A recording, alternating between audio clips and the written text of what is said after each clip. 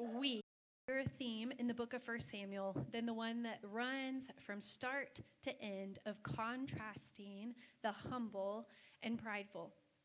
From the opening scenes of Samuel, we saw a relatively unknown, faithful man named Elkanah from the priestly line of Levi, who paused yearly to travel to the tabernacle for worship of Yahweh, contrasted to a well-known priest named Eli that elevated his own name above the name of God while he was supposed to facilitate and direct worship daily in the tabernacle.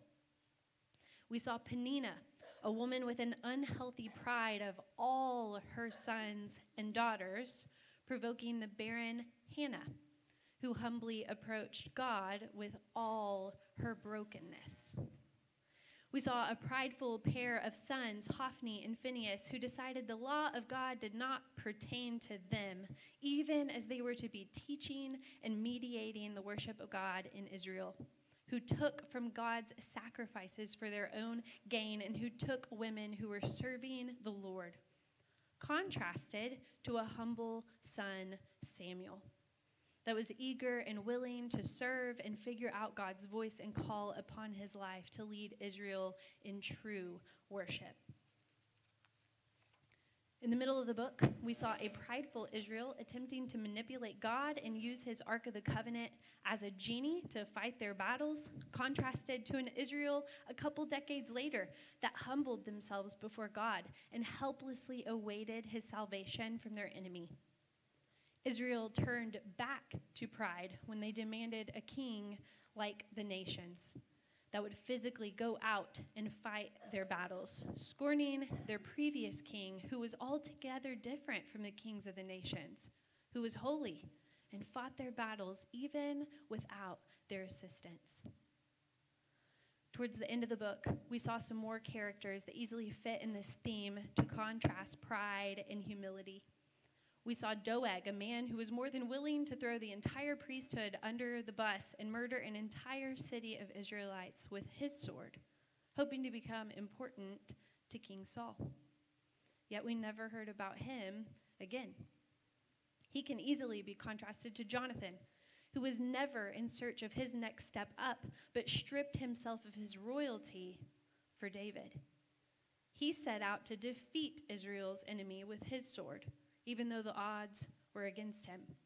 And he faithfully fought for Israel, for God's people, unto his death. We remember him as a picture of renouncing everything for the glory of God. We saw a foolish and prideful man named Nabal who insulted and rejected David, contrasted to his wife Abigail, who was wise and humble as she approached and reminded David of God's character and plan. And we saw a group of Philistines who pridefully killed and dehumanized the first king of Israel, contrasted to a humble group of valiant men from Jabesh Gilead who restored dignity to their first king, even if he was a very mixed bag. And speaking of a mixed bag, it's probably clear to you that I've saved our two main characters for last.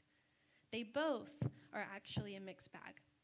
We saw all of Saul's life in this first half of the book, so his bag is a little more mixed than David's.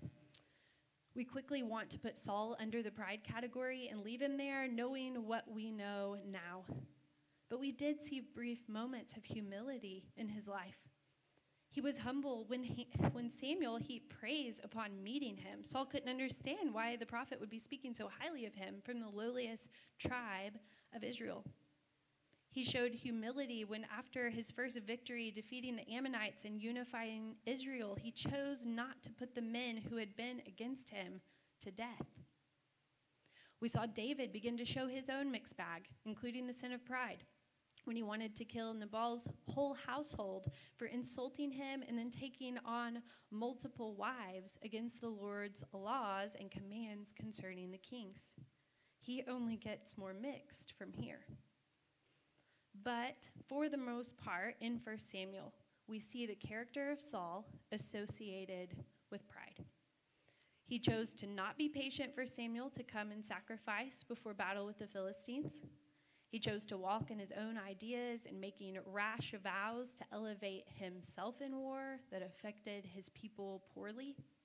He decided he could pick and choose from the word of the Lord. And we saw his pride blind him from reality as he spent the remainder of his life chasing David down instead of saving God's people from the Philistines, which was his calling. We ultimately saw Saul's pride in the rejection of hearing and obeying the voice of the Lord. We see the character of David associated with humility, even in our introduction to him.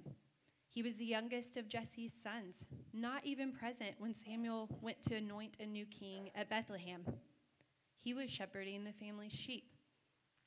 We saw his humility in his service to Saul, his initial rejections of the king's daughters, and sparing Saul's life twice.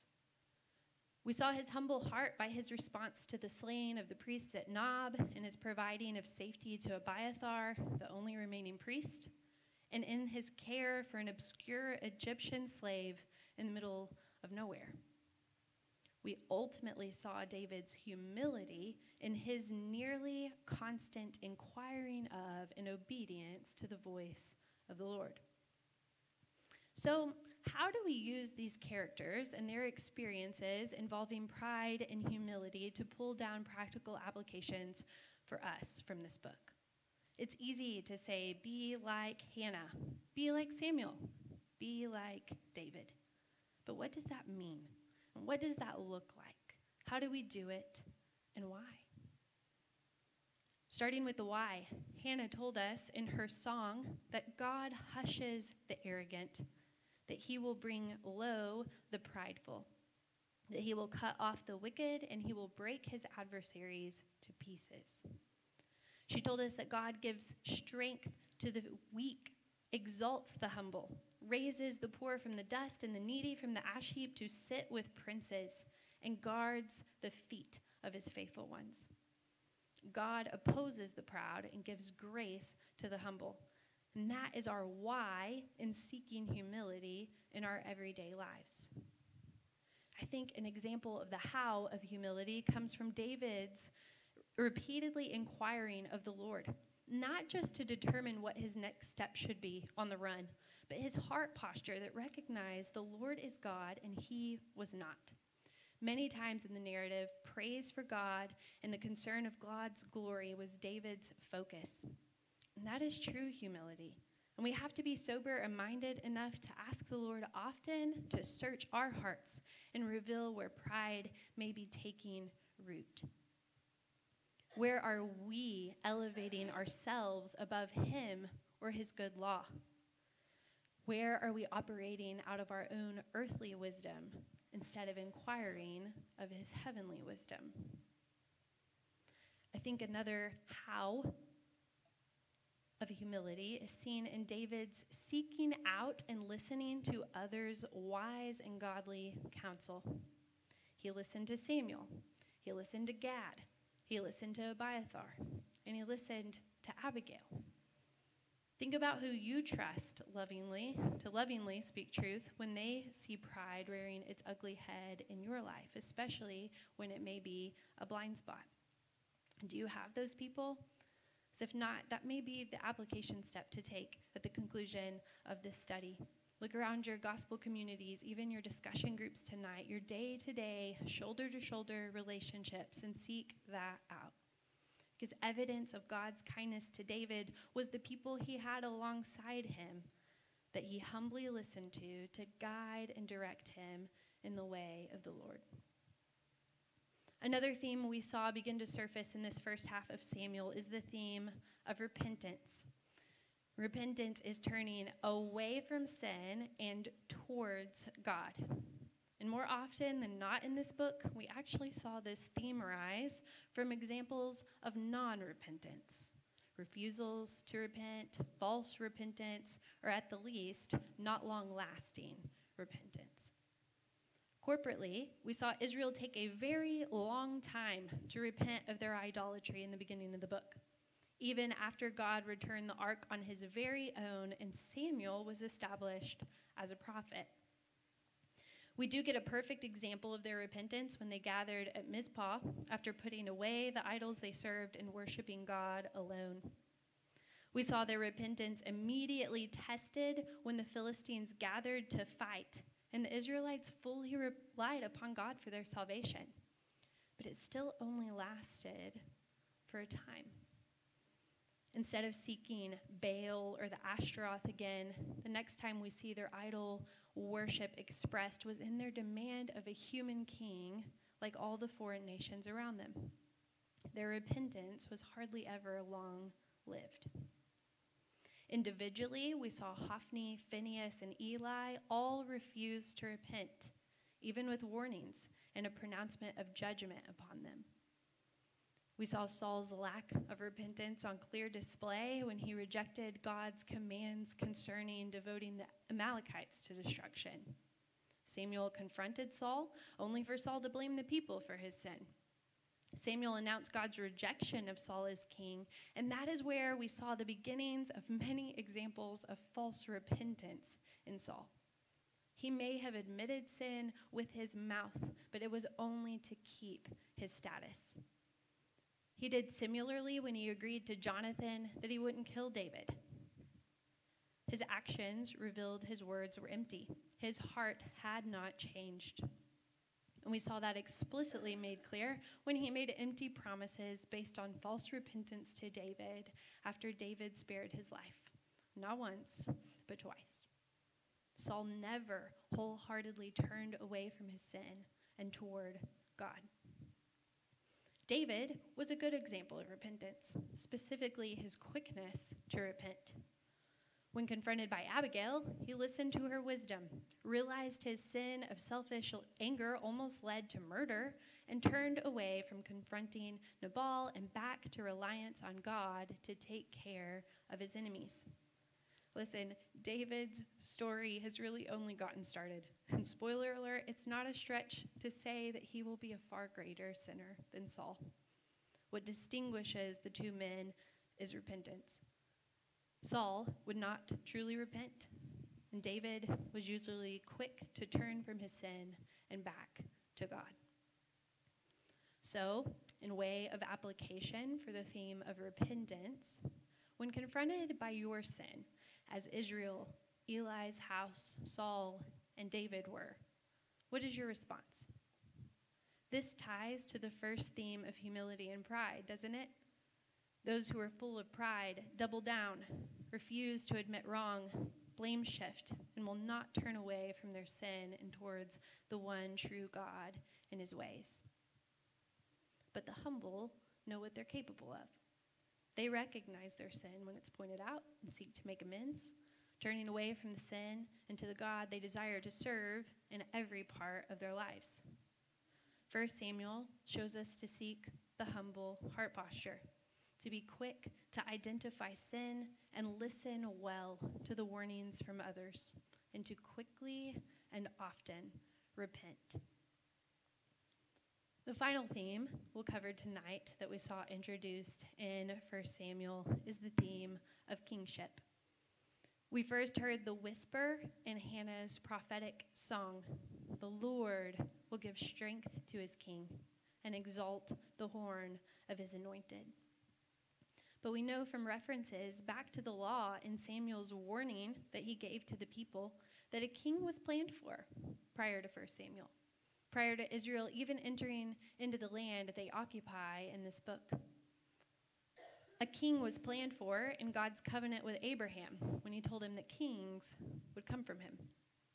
A king was planned for when Israel, also known as Jacob, blessed his fourth son, Judah, referencing king's possessions belonging to his offspring. In 1 Samuel, we saw the first king of Israel, from the tribe of Benjamin, with a quick rise and a deep fall. We saw the second king of Israel from that promised tribe of Judah, from the town of Bethlehem, anointed with the Spirit of God as a young man to patiently wait for his kingdom reign. We saw this second king take on a giant, an enemy of God, dressed in bronze armor, which in the original language connects to a serpent and snakeskin. We saw this gentle and humble second king gather men who were in distress, in debt, and bitter in soul to himself. We saw him risk his life for the lives in the city of Keilah. And we saw him continually fight and defeat God's enemies while on the run. We saw God give strength to his king and exalt his anointed one. In 1 Samuel, the second king, David, foreshadows the true and better king from the tribe of Judah, born in the town of Bethlehem, who the Spirit of God descended upon at his baptism, who was referred to as the anointed one, the Messiah by the prophets. This true and better king takes on God's ultimate enemy, the ancient serpent, crushing his head by his death and resurrection. We recognize him as the gentle and lowly king who also gathers those weary and heavy laden to himself. He gave up his life for God's chosen people. He defeated God's enemies of death, sin, and the grave. And we know this true and better king humbled himself, taking the form of a servant, becoming obedient to death on the cross. Therefore, God exalted him and bestowed on him the name that is above every name. God gave strength to his humble king and exalted his anointed one. All the way through this study, we brought out that theme of kingship. Israel sought out a lesser king that would never fully satisfy. Saul did not live up to God's standard for a faithful king. David will not live up to God's standard for a perfectly faithful king. David is only a pointer to the true and better king. He is only a shadow of the substance that is Christ. So we close tonight with the practical application we brought up nearly every week, because it's a question we all need to reckon with regularly. What king are you serving? What kingdom are you building? The book of 1 Samuel urges us to serve the king that has and will rescue us from our enemy once and for all, fully satisfying the deepest longings of our hearts. And 1 Samuel urges us to renounce our own kingdoms and to take part in building the kingdom that will never pass away. Let's pray. Lord, we thank you. We thank you for your word. We thank you for your son. We thank you that this book points to him. Even in the Old Testament, even in obscure Old Testament historical narrative with stories that seem crazy. We thank you for him as an example to us in humility. And Lord, I pray that seeing him clearly would draw out that humble heart posture in us, that would drive us to repent quickly because of how worthy the King is for us to serve him and to build our lives around his kingdom. Lord, I pray, just as we wrap this up, that you would just use this whole study just to continue to conform us into the image of your Son. In his name I pray. Amen. All right.